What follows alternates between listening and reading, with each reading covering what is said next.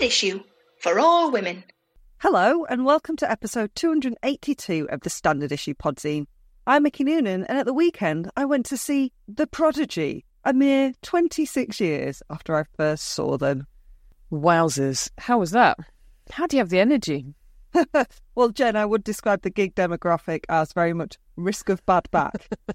That is a lot of standing up for people of our age. Like, oh. And clearly a lot of them have gone back to their party ways just for this gig. Yeah, so that must be very strange to be like this was sort of, I don't know, in the night, considered a bit naughty, bit anarchic even. Punk, I think The Prodigy, like punk dance music. Yeah. And Jen, we left early because I was bored. Oh! I know, and I'm so sad to report that. But the acoustics were not good to the songs. They all sounded the same when they do not all sound the same. No Keith, no Leroy. Yeah. Keith, huge presence, very much missed. And they did a gorgeous, Firestarter was gorgeous actually. Who'd have thought it could be so emotional? And they did it all with lasers, and they lasered Keith's face, and it was kind of his voice. But as well as that being amazing and gorgeous and very emotional, it kind of showed there was a huge hole there, right? Should we go and get the train before it empties out?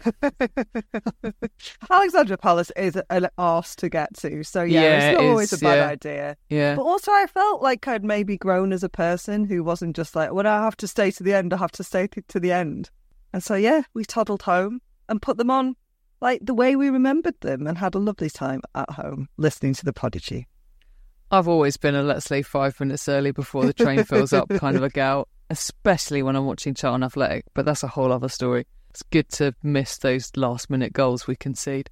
Anyway, I'm Jen Offord, and I finally won a giant cuddly toy. Cuddly toy? Were you on the Generation game, Jen? No, I was at the Harwich, the local Christmas market yesterday with my daughter and my mother and a friend.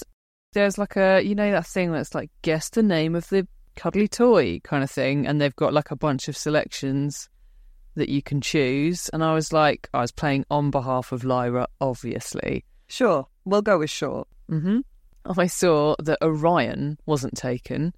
Orion being a constellation, obviously Lyra is also a constellation, so I was like, let's go for Orion. Cute. Let's go for Orion. And the cuddly toy's name was Orion. So look, I won her a prize. Amazing. And is she a big fan of Orion? Yeah. She can't say his name, but she's a big fan of it. Does she call him Ian? I tried to explain to her this morning. You can imagine how much of my 3-year-old daughter took on board. I tried to explain to her this morning what she was named after and how the character that she's named after, obviously Lyra from the Philip Pullman books, who she was named after had a friend called Yorick Bernison who is an armoured bear, which is why she has so many polar bears. Because the cuddly toy is a polar bear, I probably should have said. Cool. Yorick Bernison wasn't an option. They missed a trick there. They did. Harwich, sort your lives out. Anyway, Read his Dark Materials. Yeah, I was delighted. Delighted, but it is really quite big. I have a big polar bear toy bought for me from Tesco many, many years ago, but it's absolutely gorgeous, and he's just called Bear. I was going to say, is he called Ian? No, he's not called Ian. I just love it when kids have there's a name and they can't quite grasp it, so they turn it into a much more sort of down-to-earth name. I love that. So I was always Kayla, because my little cousins couldn't say the Mick bit at the beginning, Kayla, and my sister was always La, because they couldn't say Isla. So we were the most scouse-sounding people ever. La, Kayla. They've learned how to say it now because they're in their 30s. So well done them. She can say Jennifer, which is better than either of my brothers managed. Is that when she's really cross with you? She doesn't call you Jennifer. mummy. Jennifer? No, I can't remember why she's recently learnt that that's my name, that mummy has an actual name. She can say Jennifer. Apparently my eldest brother couldn't say Jennifer when I was born, which is how I ended up with the nickname Boonifer. Boonifer. I love it. She's 3 and she's realised that you have your own name. And in another 30 years, she'll realise you've got your own life. So, not long to wait. Coming up, as well as my future life, I chat to writer, academic and broadcaster Emma Dabbery about beauty standards, empowerment and her new book, Disobedient Bodies, Reclaim Your Unruly Beauty. Hannah gets to be a hero just for fixing a Hoover when she chats to Fiona Deer, co-director of UK Strategy and Operations at the Restart Project, which aims to help us fix our own stuff and prevent it going to landfill. Wow. In Jenny Off the Blocks, we're fighting fit again with Katie Taylor, and blimey, that's a lot of voices. In this week's Rated or Dated, we revisit 1998's Little Voice. I am joined by academic, author and broadcaster Emma Dabbery. Emma, hi, thanks for joining me. Hello, how are you? Very well, thank you. It's good to finally talk to you for various reasons. It's taken a while to pull this off. So we are here to talk about your new book, Disobedient Bodies, Reclaim Your Unruly Beauty. Could you start off, Emma, by telling me a little bit about the book, please? Yeah, sure. So I feel like when I was approached by Wellcome Trust to write about the topic of beauty, it was obviously that's extremely broad and it could go in any one of many, many directions. So the first thing for me to do was to kind of identify what it was that I wanted to explore more deeply.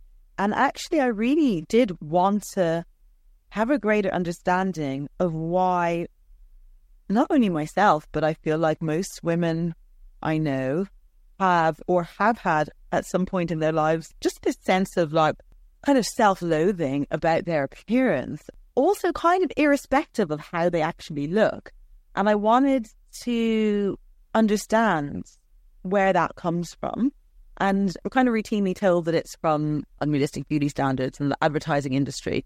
And it's not that those things are without influence, but I wanted to know why they find such fertile ground, like why we are so vulnerable to so easily feeling bad about ourselves. So, like, as a historian and a sociologist, what do we think about the history, first of all? Yeah, I'm just fascinated by the past because it's so clearly responsible for our present, for why things are the way they are. And I think it's often difficult to understand why things are the way they are without having a sense of the kind of historical processes that have brought us to where we are. So I was kind of looking at ideas about the body in like Western philosophy and in Western discourse, and going back millennia, going back at least as far as Plato. Well, first of all, there's this separation of the body and the mind, and we have this very binary way of viewing the world, where we've organized everything according to these binaries. So one of them is this distinction between the mind and the body, goes back to Plato, but this idea of binaries more generally is really kind of enshrined by the philosophy of René Descartes. And so even if people aren't familiar with Cartesian dualism, they will be familiar with the world organized according to the division between men and women, black and white, body and mind, culture and nature, right and wrong, good and bad, perfect or flawed. That is how we've organized reality according to these binaries. So within this separation of the body and the mind, actually within all of the binaries, there's always like a hierarchy. One of them is always superior and one of them is always inferior. With the body and the mind distinction, the mind is the superior one. The mind is like the place of cerebral intellectualism, and the body is kind of like the home of like the slimy desires of the flesh. And the body has to be like controlled and disciplined and kind of subject to these regulatory procedures by the mind. You also have this allocation. The mind-body distinction is also like deeply gendered. Men, European men, came to be associated with the mind. So it's them that's capable of, rational, scientific thought. And women and racialized people came to be associated with bodies, as bodies. And so the stigma that is attached to bodies in Western discourse is then kind of transferred to women and to racialized people. So I'm kind of going into all of that history and looking at how that kind of determines so much of our attitudes about bodies, beauty and gender. I was just thinking about that point which you make in the book about how men became associated with the mind and women became associated with the body. So beauty, there is a lot of importance attached to it in a lot of ways. It's seen as a frivolity. Yeah. Silly women and all that, become associated with that. I mean, I've got 2 points about that. One, it's quite interesting, I think, that, we think about sort of gender stereotypes around men, around strength and things like that, that men weren't more associated with the body, right? Is that a bit of a weird paradox? Yeah, so there is stuff around like men and strength, but in terms of like that body-mind distinction, men are the ones firmly like associated with rationality, scientific thought, intellectual. Even though there is that tradition of like men and physical strength, in terms of like scientific reasoning, that is, and it's not all men, European men. So actually, often black people, and including black men, historically were far more relegated to the domain of the body, not for or intellectual or cerebral pursuits, not for us. So yeah, no, that distinction is a long-standing one in Western discipline. Your background is your mother's Irish, right, and your dad is Nigerian. You found some slightly more encouraging schools of thought in other cultures, right, when you were sort of looking into all of this? Yeah, I was looking at pre-colonial, pre-Christian, pre-capitalist traditions in lots of different parts of the world. So that distinction of the body and the mind is, while that binary view is now kind of like, I guess, like a globally held in many ways, it does have its origins in like Western discourse. So I was looking at kind of philosophical traditions that don't have that distinction between the body and the mind, that see a person as far more integrated and whole. They have a different spiritual dimension. They even see the world as populated by not just us, but actually the living, us, the unborn, and the ancestral realm. So basically, metaphysically, things are just understood not in the same binary way that we have, but in ways that are far more kind of integrated and holistic. And also where there's not this sort of sense of contempt or like loathing for bodies. Like, what impact does that have on people's relationships to bodies and how beauty was understood? Yeah. Something that you write in the book, beauty is overemphasized as well as held in contempt, which I thought was really interesting. And again, it's coming back to this idea of beauty as a sort of frivolity. If you look at it another way, our appearance, the way that we dress ourselves, the way that we make ourselves up, etc., etc., it's about self-expression as much as just wanting to look nice, right? It depends on the individual. Yeah, it absolutely can be about self-expression, and it can be about resistance, and it can be about this, as our presentation can be, of course. I also think that this notion that it is kind of purely superficial and purely frivolous is also because it's like we're told that we should love ourselves kind of as we are, but then we live in a society that makes it kind of virtually impossible to do so. But if we were to truly enjoy the experience of having bodies and being embodied, then wouldn't we enjoy the processes of like adornment and beautification of those bodies, So while the book is arguing that we, particularly now, like specifically live in a time where the visual and the physical is like hugely overemphasized, that at the same time it's not to completely disregard the potential for kind of like joy and community and sensory pleasure that exists in practices and processes of beautification and in the kind of adornment of one's body. So I thought that was a really interesting point about social media, and I'm sure this is one that, people pick up on quite a lot. But social media, the point you make in the book is that we've built these communities and campaigns around empowerment and diversity and celebration of those things. And yet, in many ways, we're under more pressure than we've ever been before. Mm-hmm. With this kind of like culture that we have of, I don't know, Instagram and TikTok and filters and yada, yada, yada. I do think this is a gendered issue, but obviously men are also impacted by this, right? Do you think that has sort of changed in the last 10 years? Do you think men are under a lot more pressure now?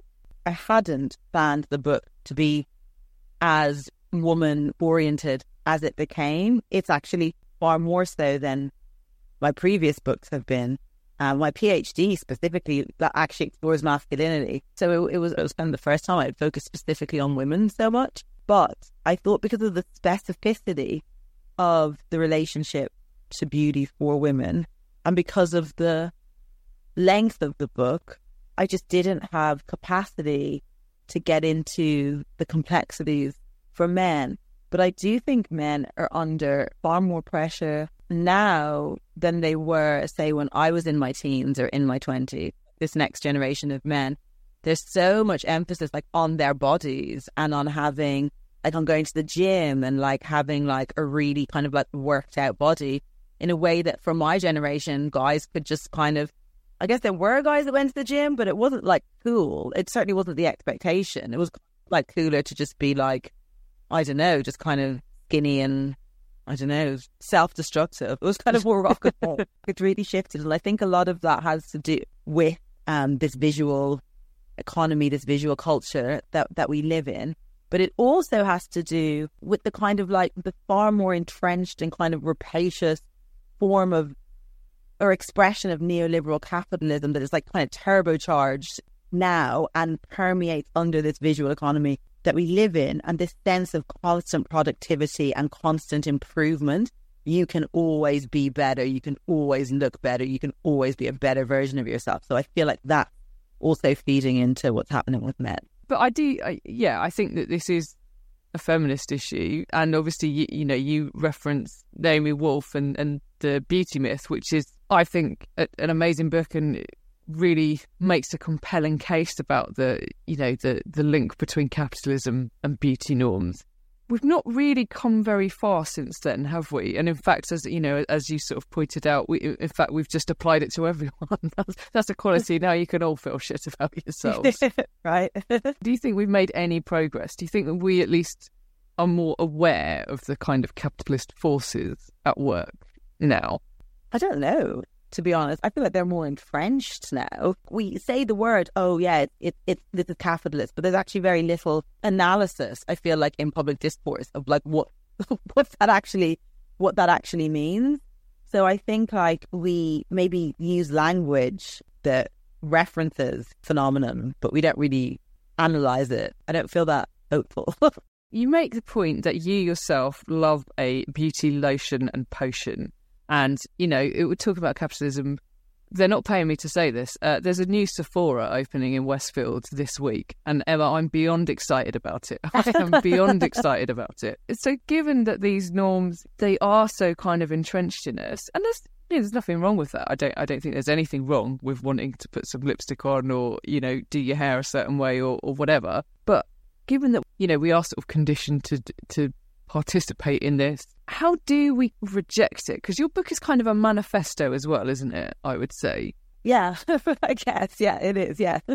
I don't feel that like things like processes or practices, that you engage in to make yourself attractive to yourself, and also like feeling attraction, wanting to feel attraction, like desirability. These things they're not like inherently wrong.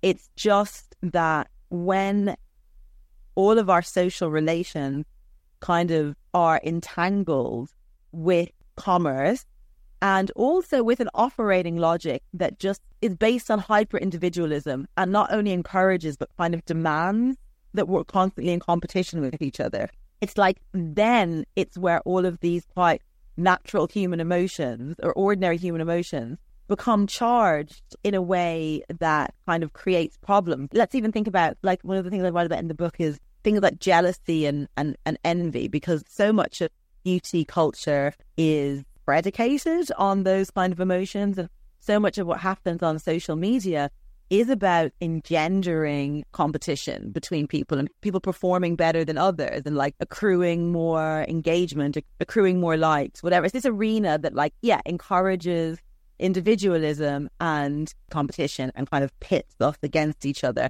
And the beauty arena, I feel like, really does pit women against that. But I feel that emotions like, say jealousy and envy are just ordinary human emotions that would exist under any political or economic or social system. But we live in one that encourages and demands and incentivizes our worst tendencies. So I wanted to think about cultures, or to just use examples from cultures that, one, prioritized cooperation over competition. So those kind of tendencies that we have that maybe like aren't the best will still exist, but they won't be encouraged. We try and mitigate against them rather than incentivize them. I think we're often told that the way things are currently is just like the natural order of things. It's just the way things are, and that many of these things are just foundational truths. And so with the book, I wanted to give examples from times and places where, things had been very different. Not to paint those cultures kind of through rose-tinted spectacles or say we should try and recreate those times and places, but just to give kind of concrete examples of how things might have operated like very differently to the way they do now, to just know that there are alternatives that are possible. And that is how we reclaim our unruly beauty. I mean, I think partially it is. I also write about the importance of solidarity and sorority amongst women because, like I said, we're pitted against each other. And I feel like being in competition with and divided from each other weakens us and makes us more vulnerable to these kind of like predatory forces. I think that female solidarity, well, I think solidarity actually overall, but in this instance, I'm kind of focusing on women's solidarity, I think is a really powerful antidote to all of that competition and division. So I was writing about ways in which like women can come together and like, you know, kind of do different activities together and engage in different kind of rituals and like practices together and stuff that can kind of, counteract the way we're pitted against each other. So that's one of the other things. I also feel a deeper connection to ourselves. Again, we live in a society that has conspired or conditioned us rather for a long time to be very disconnected, not only from each other, but also from like the world of which we're a part, the natural world of which we're a part, and disconnected from ourselves.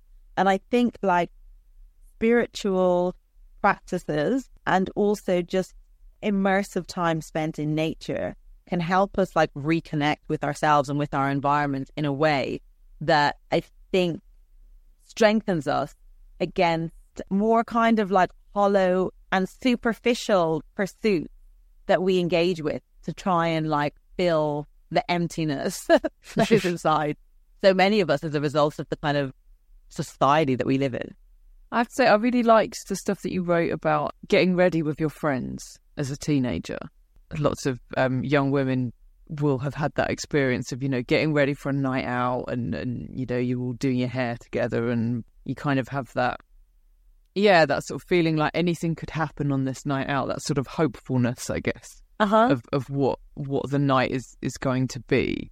And I've had really, really fond and vivid memories of those experiences as a teenager as well. And I think that, you know, you kind of miss that as an adult, don't you? You don't really get to do that anymore. And I thought that idea of that kind of collective experience was really powerful and not frivolous, I don't think. Like, those are real kind of moments of friendship and bonding.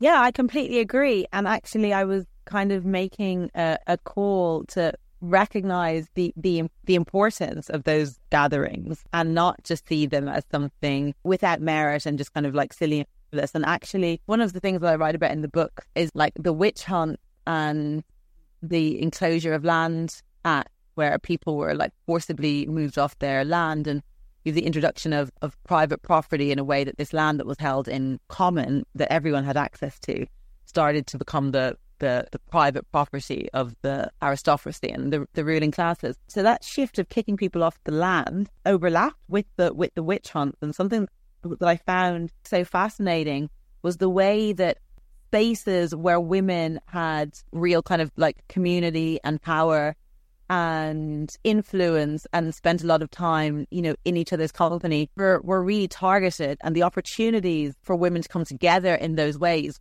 were greatly diminished. And in that same period, with the emergence of this kind of notion of private property, I also write about the way marriage was transformed and how women would have had all of these relationships with kind of other women that were important.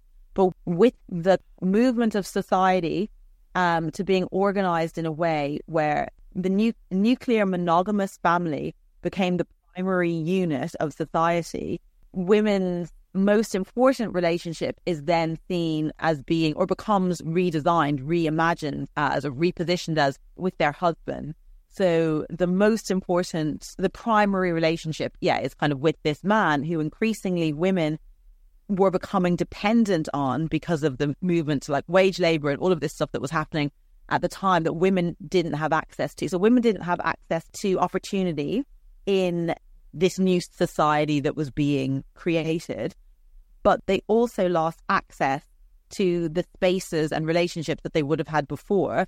So you see their role being kind of like increasingly diminished, and the spheres where they had kind of power and influence being increasingly diminished.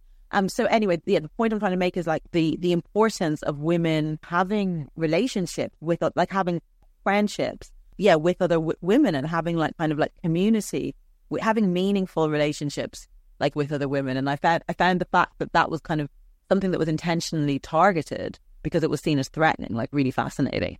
Disobedient Bodies, Reclaim Your Unruly Beauty is published by Profile Books and the Welcome Collection, and it is available now. It's a very interesting read. I absolutely recommend it to people. Where can we find you on the socials if we want to follow what else you're up to? Because you're up to a lot. I saw you on Question Time the other night. Oh gosh, that feels like a lifetime ago, but I think it was only about 5 weeks ago. I'm just there under my name, Emma Dabbery. What am I on? I'm on Instagram, Twitter, less active on Twitter. Thank you so much for chatting to me. You're welcome. You play ball like a girl! Go on, do one, kid. Jenny off the blocks.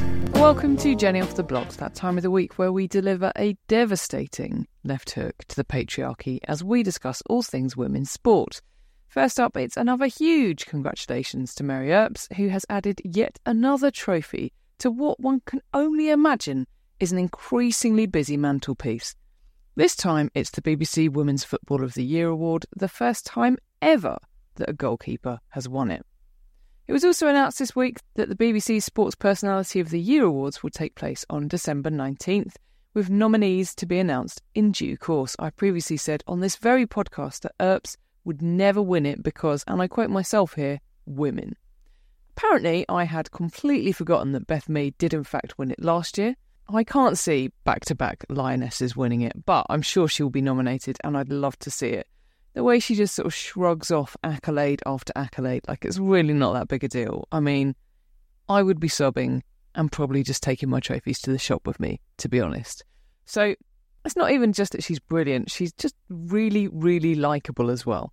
On to another likeable character in football, not a woman, but I can't let this week's Jenny off the blocks pass without giving a tip of the hat to former England manager Terry Venables, who died this week, aged 80, following a long illness. He's been absolutely lauded by his former players and peers for his tactical ability as a coach and generally being a top bloke. Al Tell, of course, oversaw probably my first real footballing heartbreak in 1996 when we went out in the Euros, as we lost to Germany on penalties in the semi-finals. We all know that current England manager Gareth Southgate took the flak for that one, and please do listen to my International Men's Day interview with James Graham, who wrote the play Dear England about this very subject, but I digress. It's one of the best chances we've had at winning a tournament in my lifetime, and I will remember Venables with much fondness for that exciting summer. OK, let's talk boxing, and specifically Katie Taylor, because she is back with a bang, literally. It's genuinely quite hard to keep up to date with Taylor's titles because since turning pro in 2016, she has held a lot. In 2019, of course, she became a two-weight world champion. Earlier this year, she suffered her first ever loss as a professional, which saw her lose her WBA, WBC, WBO, IBO and the Ring light welterweight titles, although she still had her lightweight titles. Back in May, she lost out to Brit Chantel Cameron in Dublin and has been waiting for the opportunity since then to avenge that loss. Well, she was in luck on Saturday as she took on Cameron in a rematch and edged past her on a majority points decision by the judges. It was pretty tight and Taylor actually struggled to stay on her feet in the closing moments. But while one judge scored the bout as a draw, the other two scored 98-92 and 96-94, so tight, in Taylor's favour. That means that Taylor, who has absolutely dominated her weight categories for the last 4 years, was able to regain those titles and once again becomes a 2-weight undisputed champion, and on home soil again back in Dublin. Taylor said after the win, "I was nearly half offended that people were writing me off so much. It's great to prove people wrong, and I'm back on top again. This is what dreams are made of," she added. Taylor's 37 now, so you've got to assume that this can't go on too much longer, although doesn't look like she'll be retiring straight away, with a trilogy fight potentially on the cards. And by that I mean another rematch against Cameron, best of 3 and all that. We look forward to it. That's all for me this week, and I'll be back next time with more women's sports.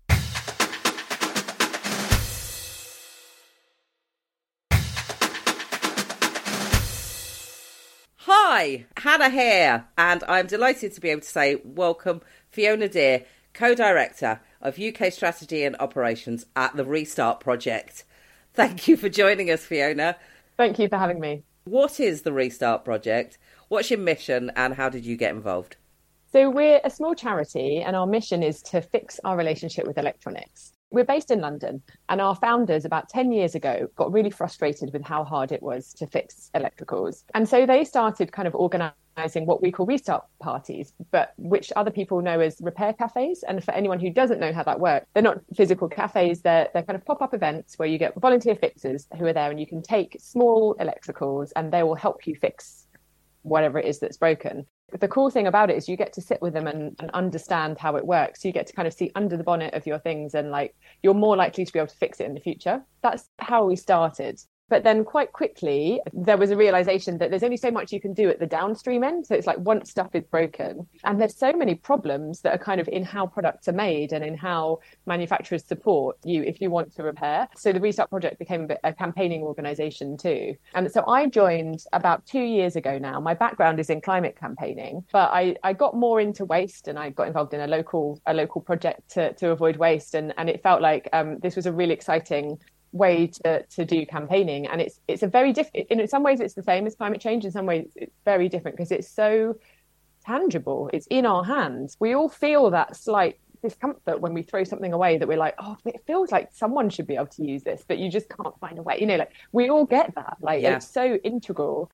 So it's quite interesting to campaign around that and try and change the system so that we throw away less stuff and we keep our stuff in use for longer. Yeah, and of course, in a cost of living crisis, if you can repair your toaster without having to buy a new toaster, then that's all for the good for the person involved as well. Definitely. And especially that's why repair cafes and restart parties are free. So you can go there and get it fixed for free. Obviously, toasters are really cheap to buy new, and that has its own issues in terms of environmental.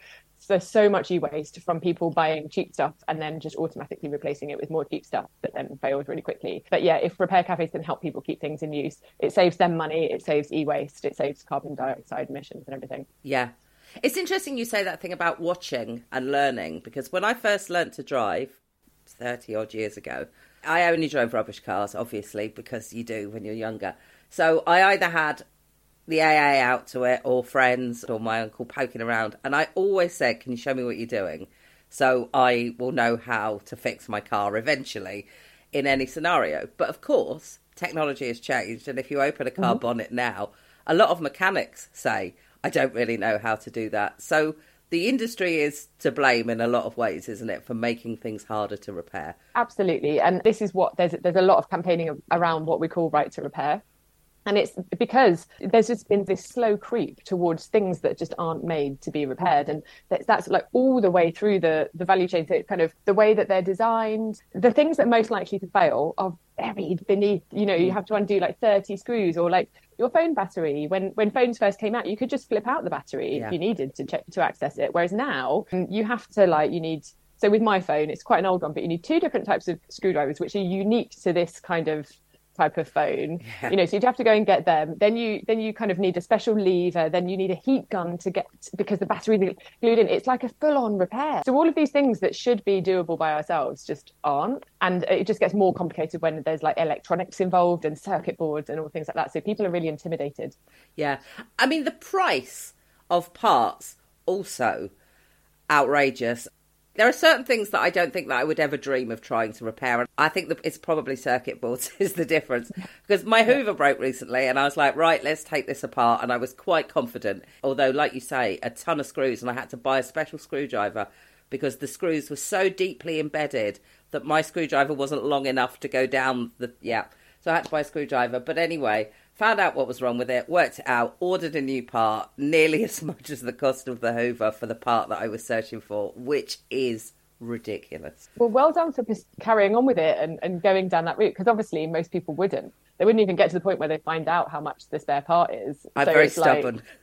Well, I'm very pleased. And you're going to value that Hoover now, aren't you? Yeah. You're not going to let it go easily. No. I do have one extra screw that I don't know where it came from, but nothing's fallen off it. So that just lives in a little box now, a random screw that one day you'll discover it. Yeah, in the hope that, I mean, because I probably just hoover it up. What sort of things in your experience are people bringing you that they want to repair? The top items are, I mean, laptops are quite common items that people bring in. But the other ones are things like lamps are really, really common coming in. You get Hoovers, lots of small like kitchen appliances. And actually it's quite obvious to see why those things come in, because laptops are a bit different, because you can generally find laptop and phone repair places everywhere, right? There aren't that many places that will fix lamps, and it's really hard to find them. Like, we've got a repair directory in London where there's 300 repair shops, but only about, I think it's something like, there's only about 3 or 4 of them that will fix lamps, and about the same number for vacuum cleaners. So, you'd have to travel across London to get it fixed. So that's why they're coming into repair cafes. But obviously the people want to get them fixed. It's just hard to access that. And as you said, if you add the cost of labour on top of the cost of parts, it gets pretty expensive. Yeah. What is it you think that stops people attempting it? Is it fear? Is it the cost of parts? Is it sort of a lack of confidence in their own abilities? To be honest, or is it laziness? I wouldn't say laziness. I think people just don't think of it. Like, we've just got into this. I think we've as a society, we've got out of the habit of repair for lots of reasons. But generally, if something breaks, the first thought is, where can I get this new? And if you're lucky, then you might think, oh, hang on a minute, I can repair it. For the vast majority of people. So people don't think of it. If they do think of it, you don't necessarily know where to go. And people are kind of worried about, like, a high street repairer, for example, there's issues with trust around that. And then there's a lot of uncertainty around it too. So especially if you compare it to the experience of buying new. So if you want to go to a repair shop, you have to find them first. You don't know how much it's going to cost you, and how long it's going to take, especially getting spare parts. You don't know how long you're going to have to go without your thing. Yeah. So if it's something like a phone, you might, if you're willing to go a couple of days, that's fine. It doesn't normally take that long. It normally takes a couple of hours if maximum. But something like a kettle, you probably couldn't survive without that for a week or whatever. So there's all of these uncertainties, and I think the more uncertainties you add, the more people just don't bother. And then you compare that to, like, the certainty of buying new, and you can just click on something and you've got it the next day, or you go to a shop and they'll have it. Like, it's just it's really unbalanced. And I think it's as much a problem of, it's not like repair. Well, repair has got harder because of the way things are made, and we have less repair shop. But also, it's just comparing to, like, we're so used to convenience now that it just feels even harder. Is there a certain demographic that's more keen to try and repair stuff in your experience? I was talking to my brother the other day, and we were talking about how there used to be a drawer in the house when we grew up that was just full of fuses and the ends cut off plugs and stuff that my dad used to hoard just in case he ever needed a spare something like that. And people definitely don't do that stuff anymore. So if I was going to say there was a demographic that was more keen to fix stuff, I would say they were working class older men. But is that a mistake? You're not far off. Definitely. If we're talking about electricals and electronics, then definitely there are more men who are interested in fixing. But actually, because we work with a lot of repair cafes that fix other things, of course, there's more women fixing clothes and things like that. So across the board, it's even. But if you go down to, like, different types of products, then men are into electricals. It's generally older because it's the people that have been brought up with repair as part of their culture. Yeah. And like, they were shown how to repair from a young age. They were brought up with things that were easier to repair, so they're doing it. I'm not sure about the working class affluent thing. I think there's less of an obvious trend there. Right. I would say, in terms of people that go to repair cafes, often it's because of the environment. So you do get slightly more affluent people probably that are just going because they don't want to throw something away. Yeah. And it tends to be that the repair cafes that kind of are specifically cited in places of low income, then you get the lower income people coming. But it's not something that naturally that everyone necessarily goes to. But in terms of the fixers, I think it's across the board. Yeah.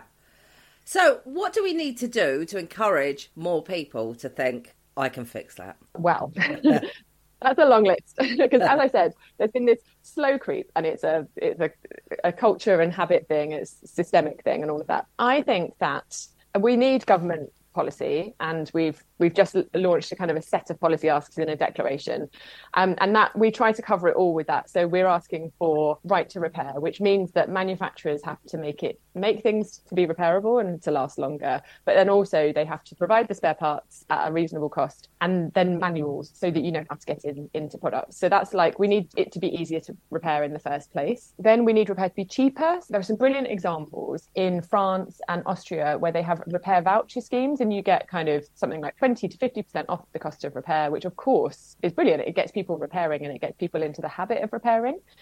The other things we're asking for is that, again, in France is brilliant on all of this. They have a repair index. So when you buy something new, you know how repairable it is. And so you can choose, people tend to, of course, choose the more repairable products. That changes how manufacturers make things. We need more people to be trained as repairers. Like, the general workforce is getting older and we're losing repairers. So there's like lots of kind of systemic things that we want, but generally we need more infrastructure. So we need more repair cafes, more repair shops. We need it to be easier to find repair. I'd love there to be something like an Airbnb for repair, so you can just click and, you know, there's a way that you can click and someone will come and pick up your thing and you may get a replacement. All of those things that kind of take away the inconvenience, that would be absolutely brilliant. But again, that would come from better policies that support repair. And I think that people need to be ready to kind of give it a go. So that's what's brilliant about repair cafes. They can go along, they can find out how to repair things and kind of get into the repair mindset. Do we also need to create, so say for example my laptop breaks, I mean I hope not because it's pretty new, it's unrepairable. Do we need to create a kind of, I suppose, like an equivalent of that drawer that my dad had where we dispose of our things in a way that they can be stripped for parts, as it were, so that they can be used to help other people repair their things? Yeah, definitely. And actually, often you can sell like broken things for, you know, 50p on eBay, and people will buy it for the spare parts. But just people don't think of doing that. So yeah, like I think the more that people could like try and sell or donate their stuff rather than just automatically recycling it, the better. And that's something that's important to remember, that kind of people think of recycling as great, and it is great for things like glass and tins, but it's not great for things that could get more use. So for electricals, generally, if you can find a way to keep them in use through donating or selling them or repairing them and then keeping them yourself, then that's so much better, like in terms of the resource use and the waste and all of that stuff. So yes, like if you can kind of get the spare parts out there by selling your stuff that's broken, then that's absolutely brilliant. I think probably the size of that drawer would probably have to be quite big now because everything's made very specifically and you know, all the specific screws and stuff. But yeah. You run an event called Repair Day, which was back in October. How did that go? Are you attracting more people? I'm guessing you are, year on year. Yeah, it was really good. Globally, it was the biggest one that we've done. So there were 1,600 events across the world, and a lot of that. I keep mentioning France. France just went a bit crazy. They had so many events; it was brilliant. But then in the UK, there were 100 events on Repair Day. Wow. Yeah, and these were all kind of repair. In the most part, they're repair cafes that happen monthly. So it's like, it's not only a resource that's there on Repair Day, it's there throughout the year. And the other cool thing was that's when we launched the declaration, and we found that there was so much support for that. There were 100 groups signed up at launch, and now we're at kind of like 250. And these are community groups, but also quite big organizations that everybody is kind of really sees that there's a problem there. They don't necessarily know how to fix it, but like they're really pleased to see that there's this kind of like political campaign around it. That was really helpful, and it's just always brilliant just to see how much is out there, and it's just a bit hidden. And that's the whole point of Repair Day, that suddenly you see it all and you see the scale of the movement. Yeah, I think it's also, I mean, it goes wider in as much as, for example, I had to buy some razors the other day, and it was more expensive to buy new blades than it was to buy a whole new razor, which just blows my mind. If I was at the point where I was washing every single penny, which I now fortunately am no longer at, I would have made the decision to create more rubbish and buy the cheaper ones, which it shouldn't be like that, should it? No, it shouldn't. And I think it all comes down to like the cost of our time when we, you know, like the cost of paying people to do things is expensive here, cheap in other countries. But the cost of materials is really low. Yeah. Really, really, really low. So it doesn't take into account the costs to the world and to other communities to chuck all of this stuff out. It doesn't include the cost of mining and all of that stuff. And so things really need to kind of, sounds awful to say, like cost more, so that we're then kind of spending time repairing it and like putting the effort in and valuing the stuff that we have. And then you wouldn't have that situation that you had. Like the disposable thing would be way more expensive and just probably wouldn't be sold. Yeah. My parents bought me a telly to go to university with, and it was so old even then that it had a brown flex. I think it must have come from the 70s. And it weighed a ton. It was really, really heavy. And it lasted 20 odd years. And I've had, I think, 3 or 4 televisions since then. I always take somebody else's old television. I never buy a new television. I always take the crap television. Yeah. Well, they're not even crap. Increasingly, the televisions I get given for free are better because people are wanting something bigger, something, and which is great for you. Yeah, and but, I mean that's a good reason why we should all be trying to buy secondhand and stuff. Yeah, we did a study of an e-waste bin, an electrical waste bin in a waste facility earlier on this year, and we were initially looking at how much of the stuff that people had thrown away or like put for recycling, how much of that was repairable. But what we found was that kind of 36% of it wasn't even broken. So people were throwing away stuff that could totally still be used. And then there was another like 10% that was very easily repairable. So it's almost half of what we're throwing out could be used. So I'd love more people to be automatically just buying secondhand or refurbished stuff. And of course, donating and selling it. That'd be brilliant. I think as well, this is, when we talk about the environment, it's such an enormous, monstrous project for us to tackle that as one person, you think, what the hell can I do? I've turned my heating down, but what is that going to do? That's just the tiniest blip. Whereas this feels slightly more, well, it's actually tangible, isn't it? Because it's a thing. I have this, I fixed this, I've done something good for the environment. And I mean, turning your heating down is also really good for the environment, but I feel like you see the results slightly more in something like this. Yeah, you literally have it in your hand. Yeah. And oh my goodness, it's so satisfying repairing something, isn't it? Yeah. If you can figure it out, you just feel so amazing. I've done that a few times this year and it's worth it just for that, if not the waste. And I work on the principle that if it's broken, what's the worst that's going to happen? It's already broken. I'm either going to repair it or I'm going to end up with just an array of things that I can't put back together. Then I will have to buy a new Hoover, but I might as well give it a go. Exactly. How can people get involved? Either by bringing things to be repaired or by offering whatever skills they have in a repair sense. I'm hoping there's lots of fixers out there or people who are interested in getting stuff fixed. So on our website, you can see a list of different ways of getting things repaired. So it's the restartproject.org/repair options. And so there's a list of upcoming repair events so you can see what's near you. There's our repair directory, which is just in London, but where you can find reliable repair. There's also tips on how to repair things yourself. And we've kind of got a whole load of links to brilliant organizations that show you really good tutorials. If you want to get into repair, that's the place to go. If you're into fixing, then you can find your nearest repair cafe and just volunteer and they'll absolutely love you for it. And we've got a fixing community, so there's ways to join that there. So basically you can kind of come into the fold through the Restart project. And if you want to get into campaigning so that kind of things are made better and that repair is more supported, then what we're trying to do right now is build up MP and political support around it. So you can, if you go to repairreusedeclaration.uk, you can email your MP and encourage them to support it. And so what we hope is that over the next few months, year, that kind of the idea of repair and reuse just becomes a lot more visible and that people are hearing about it more and the politicians are hearing about it more. So we can start getting some change. Yeah, anything that gets us together in a room talking to each other is brilliant. Yeah, and people love repair cafes for that. And there are some brilliant stories of people just really appreciating the chance to chat to people. And the reason they're called cafes is because they always have brilliant tea and cake. So you can go there and have snacks. And if you have to wait a bit, it's fine because you have some brilliant conversations. Thank you so much for chatting to us, Fiona. Next time something breaks, I feel inspired again to take it apart, find out more. Brilliant. I'll think of your Hoover. And I hope everyone would think of your Hoover and the joy that you got from fixing it next time something breaks. People should think of my Hoover anyway. I've got 2 cats. God bless my Hoover. I'm amazed it's lasted as well as it has.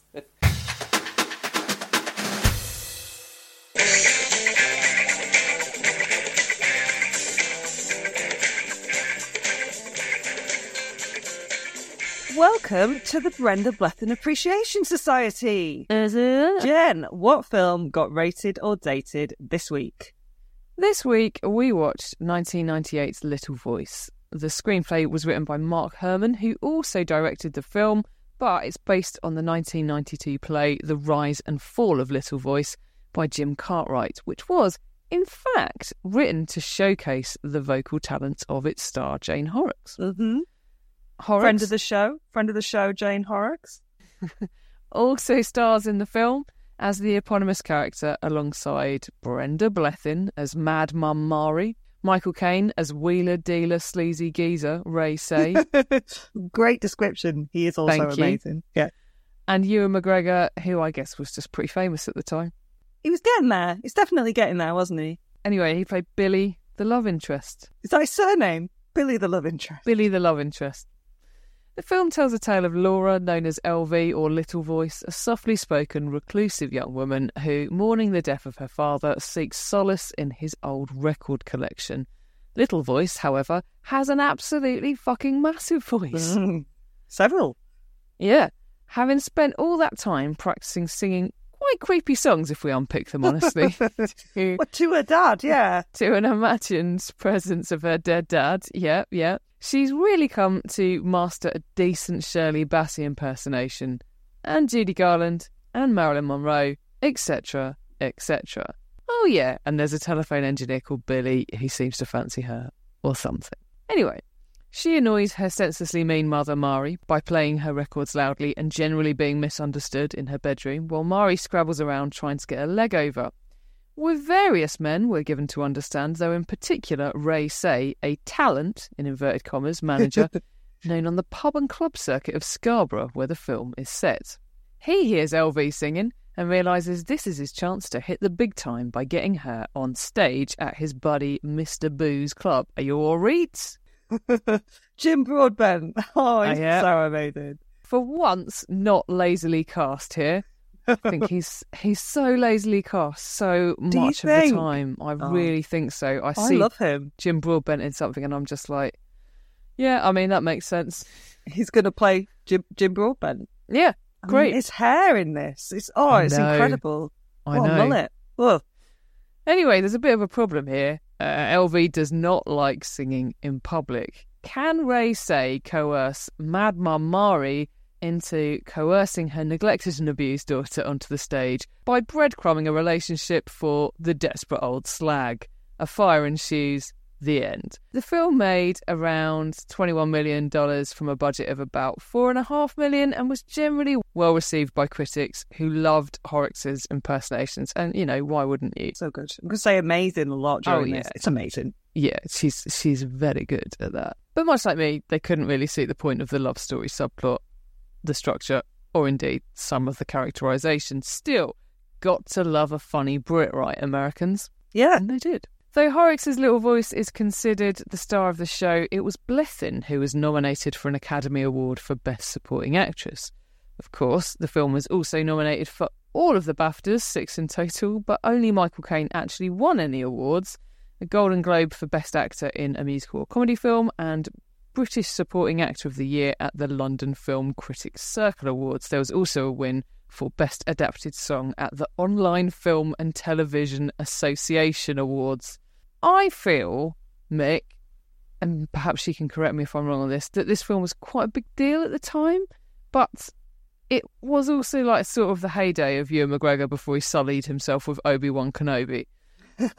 I saw this at the cinema, and I saw a lot of films at the cinema that year because my best mate had just learned to drive and we did what any right-minded teenager would do and drove to Ipswich a lot. So I've definitely seen this before, but I think probably only the once. I do remember there was a bit of a buzz about it. Mick, do you remember there being a buzz about it, and did you watch it?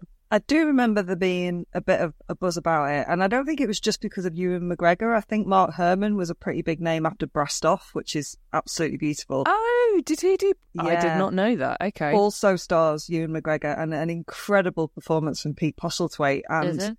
I think Little Voice followed on the back of that, I think about 2 years afterwards, so really quite hot on its heels film-wise. And yeah, I think people were blown away by what Jane Horrocks can do, and rightly so. I didn't see it at the cinema. I don't think I saw it at the time, but I have seen it before a couple of times. It very much appeals to me. I love it. It's very northern, I think. I think Michael Caine is just fucking incredible in it. I think Jane Horrocks is incredible in it. I think Brenda Blethyn rightly took that award because she is just superb. And I don't agree with the kind of senselessly mean descriptor of Mari. She's awful. I think she's awful. That is a big caveat. She's particularly awful to LV, but I think she's become hard because she's struggling. And I think they actually get that across quite well. And there are moments where she's like, she can see that she's not all bad, but she reverts to being a prick, would be my take on it. Also, she's very funny. She's very funny. So my main criticism of this film is that I think she's totally two-dimensional. Oh. I think there's absolutely no explanation for why she's such a bitch. She's just horrible. And, like, yeah, you're right. You can see moments. I think Brenda Blethyn is insanely good in it. I love Blethyn. Like, who wouldn't? Exactly. And, like, I was going to say, like, Michael Caine is the only person to have actually taken any awards home for this. But, like, she is just fucking too good. Yeah. I think what she does with the character is incredible. I think the character was very badly drawn. Like, there's no explanation as to why she is the way she is. There's no motivation for her. I don't get it. I think some people are just mean, and that is a thing. But I'm not disagreeing with you because I think blame mother is so lazy, and that's exactly. Absolutely what's going on here. And absolutely idolise dad and mum's to blame for everything that's wrong. I do think that's very, very lazy as narrative tropes go, and it's at use here. But I feel like Mari's tough because that's the way she was brought up. There's a sort of legacy there, and she has got those moments of softness. And there's a bit in the film that confuses me for reasons that you've just outlined, really. So when she sees that her house is on fire, she goes, "My baby, LV." She's genuinely like, my daughter's in there. But then the next time we see her with LV, she's bitter and nasty and spiteful. And so it doesn't quite add up. I would have liked to have seen a bit more done with those huge contrasts in her character, because I think people can have those huge contradictions in their character. Yeah. Of course they can. You know, you see it in her eyes from time to time, like the humanity of her when he's tearing a strip off her at the end. Oh, it's awful. And, you know, you see the sadness in her eyes, and there is, like, a desperation to it. And like, yeah, I think she does that so well, but it's just, I think that she really makes the most of a part that is not very well written. And the thing, like, you know, mum gets blamed for everything while dead dad gets to, you know, live on his pedestal, right? That's probably quite realistic in a lot of ways, you know, in terms of mum has to bring up child by herself, and so she's the only one there to take the flak for all the things that are wrong, right? Yeah. Get it completely. But this doesn't challenge the validity of that at all. No, it doesn't. It just takes it as a fact. Yeah. This is it. But this is, I suppose it is a fact for LV, and as much as we see other people's characters as well, we are very much seeing things from LV's point of view a lot of the time. I read our old pal Roger Ebert's thoughts, and his thing that really, I was like, oh, Roger, I think you've absolutely misunderstood this. He was like, doesn't make sense that Michael Caine's character, who starts off really nice, why does he go bad at the end? And you're like, he's never nice. He's a horrible, manipulative bellend. I agree with you, but I guess I can see, like, the viciousness with which he attacks her. I don't think you see that side of him until that moment, where he's desperate at that point because he owes people money, he needs to do something, blah, blah, blah. I think that's my main criticism of it in general, is that I don't think it builds the kind of backstories of any of the characters particularly well. Maybe. I'm not disagreeing with you on that, because I think you definitely have a point. I think with Kane's character, with Ray Say, yeah, you described him perfectly. You know, this wheeler dealer, really sleazy arch manipulator. He's a charmer, and charmers like are charming until it doesn't serve them anymore. And that's exactly what we see there. So I don't think that's a poor characterization or a poor depiction of that kind of character at all. I think it's spot on, because it can quite often surprise someone when a charmer turns sour and has a go at them. And you really do see that with Mari when she is just like, where the fuck did this come from? And I actually think that is accurate for a lot of blokes like that.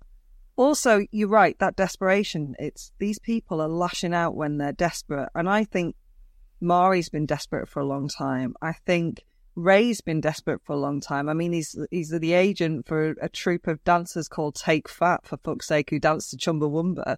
Like, he's not doing brilliantly. I read something quite interesting that said the fact that he's like the southern voice in a very northern film, and it is very northern, set in Scarborough, a northern seaside town that always feels, our seaside towns, particularly in the north, feel like 50 years behind the rest of the UK sometimes, in the way that they, like, end of the pier acts kind of thing. They are still a big deal in some of these places, and they're which often I grew very up deprived. around. Often very deprived. And seasonal as well, so really bleak for a lot of months of the year, or can be, you know, with our British weather and stuff. And the fact that he is southern and has found himself in this town actually does give him a bit of a backstory, in that he's not done very well down south. This is where he's trying to make his fortune, his name.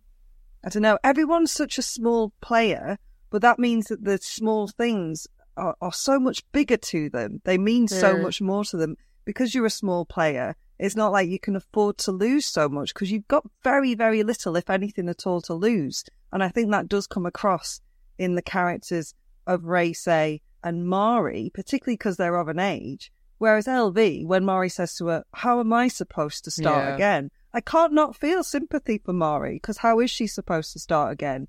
Whereas LV is young and, you know, embarking on, and I agree, a sort of pointless love affair. But she has got a whole life ahead of her, particularly now she's been freed from her cage like a bird, with all the subtle metaphors that there are for that. Yeah, I mean, maybe I just wasn't looking hard enough. I suppose we could deduce of Mari that she wasn't happily married, because she's had a lot of affairs. We only get one side of the story, don't we? But yeah, I also think it's valid to think that she's just not a very nice character. Yeah. She's horrible to her friend as well. She lashes out at Sadie. I could invent a backstory for her. She's ended up with LV, with a man she's not really into. You know, he's dead. She's left holding the baby. Maybe she didn't really want that life for herself. It is what it is. Now she's got to make the best of it. From her perspective, the best of that is to, you know, hook up with... Have a drink and shag around, yeah. Yeah, and this exotic Ray Say character who's apparently a real catch. Well, but Tamari, but we can see right from the off that he is far from... Even Mr. Boo, who is a similar vibe, but not as awful as Ray Say, or we don't get to see him being as awful. I can imagine it. It's, you know, he's aware that Ray's a bad one, but Mari is so desperate. I think she's a portrait of a desperate woman who does mean things. Yeah, I'd take that. Oh, what about Jane Horrocks? What about LV? I think she's great. I think she's incredible as this shy, nervy girl. I'm not sure how old she's supposed to be, like why she's living at home and not speaking. I don't know how old she's supposed to be, but I'm guessing probably like 17, 18. She's about 30 in real life in this film, I think. Totally. Yeah. But she has got quite a young face. She's very little. She's very petite, isn't she, Jane? As we know from when we accidentally got her drunk. Text me when you're home, Jane. And I think she does that fragility very, very well, so that when she does the big, like the massive when she's on stage, it works beautifully as a juxtaposition. And obviously, she's just phenomenal. Those voices, even when she's not singing, when she's just doing like the Wizard of Oz voices and stuff, she's absolutely astounding. And I love her in it, and I think she's perfect in it, and it's written for her. But Brenda Blethyn steals it for me. And Kane probably before Horrocks, which is saying something about those performances, really. I guess because I know how old she is, it's sort of a bit like infantilizing. But maybe she is supposed to be that young. I don't know. Yeah. Like, she's tucked herself into herself, hasn't she? yeah. But if she's not meant to be that young, because I did look everywhere and there's nothing that says how old she's supposed to be. But if she is supposed to be in her mid-20s, this film made 20-odd years ago, then Mari would be like, why are you still here? Like, I can't get on with my life because you've gone into a cocoon and I'm still stuck with you, which isn't a nice way for a parent to feel about a child. But, you know, I don't think Mari's very nice. Her friend, who's played by Annette My mum always knows this actress's name. She's been in like literally everything ever, but it's like Annette Badlands or Annette Bablands or something like that. I think she's brilliant as well as Mari's sort of long-suffering buddy. Okay. That's the only impression I can do from this film. Okay. I have to say that I find this film quite depressing. Oh, I think it is massively depressing. It's really bleak until the very end. Even when she's on stage giving that absolute powerhouse performance in a tiny, shitty northern seaside venue, it's still bleak because you're like, she doesn't want it. Like, this isn't going to go anywhere. Everything's doomed to failure. The only little bit of hope in it is when Little Voice finds her speaking voice and finally sticks up for herself with Mari, and in this burgeoning romance with the pigeon boy. But I'm not really very invested in that. Yeah, I mean, it's funny because I think it's really bleak and depressing. But then a lot of the stuff that I read around it was like, oh, it's a real feel-good film and like blah, blah, blah. I was like, no, it's really miserable. I suppose it might make you feel better about your own life. Yeah. I mean, there's no electrical fires here just yet. So, yeah, that fire, like, the fire investigation happened quickly, eh? They're back in the house, like, the same night. What are you doing? That wouldn't be allowed. Well, they could sneak in, though, for dramatic purposes, Jen. Apparently there's going to be a TV series of this as well, which Jim Cartwright is going to be involved in the writing of. But I also saw that there was a TV series. Yeah, J.J. Abrams, right? Which I couldn't figure out whether or not it actually had anything to do with this. No, it doesn't. Do you know? It doesn't have anything to do with it. They've just got the same name, but I guess... Because it says something about... it's the thing that I read about was that it's something to do with, like, finding your authentic voice. And I was like... Oh, God. Like how 2020s does that sound?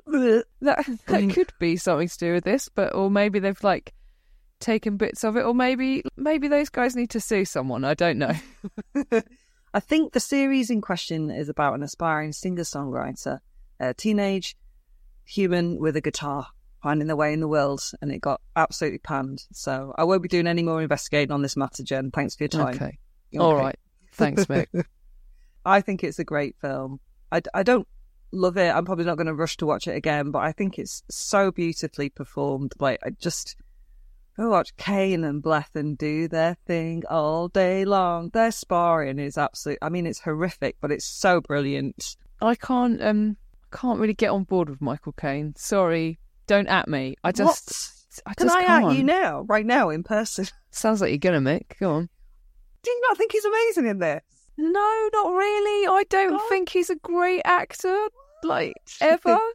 I think when he's singing It's Over, it is so funny, but so, like, he's looking at those people who are going to rip the shit out of him, like, physically.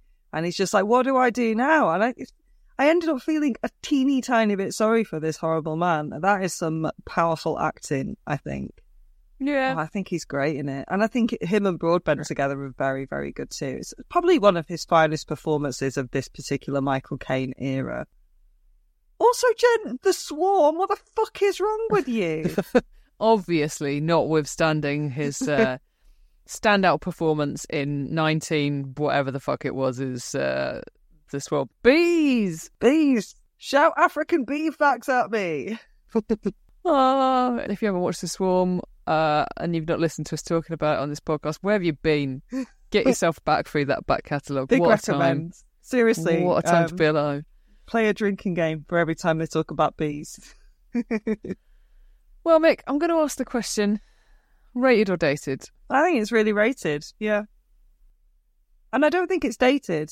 I think seaside towns probably still have a lot of people who would see themselves in that, or small working class towns would absolutely relate. I know that I recognise a lot of it.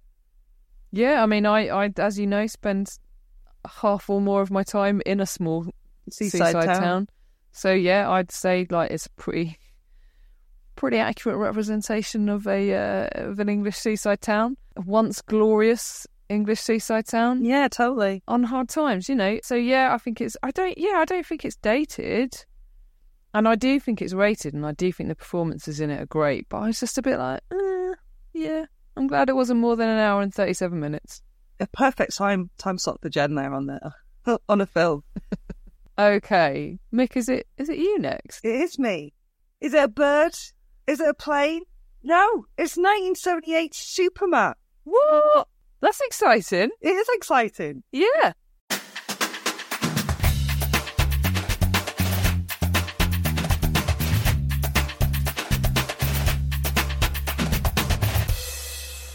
Standard issue for all women.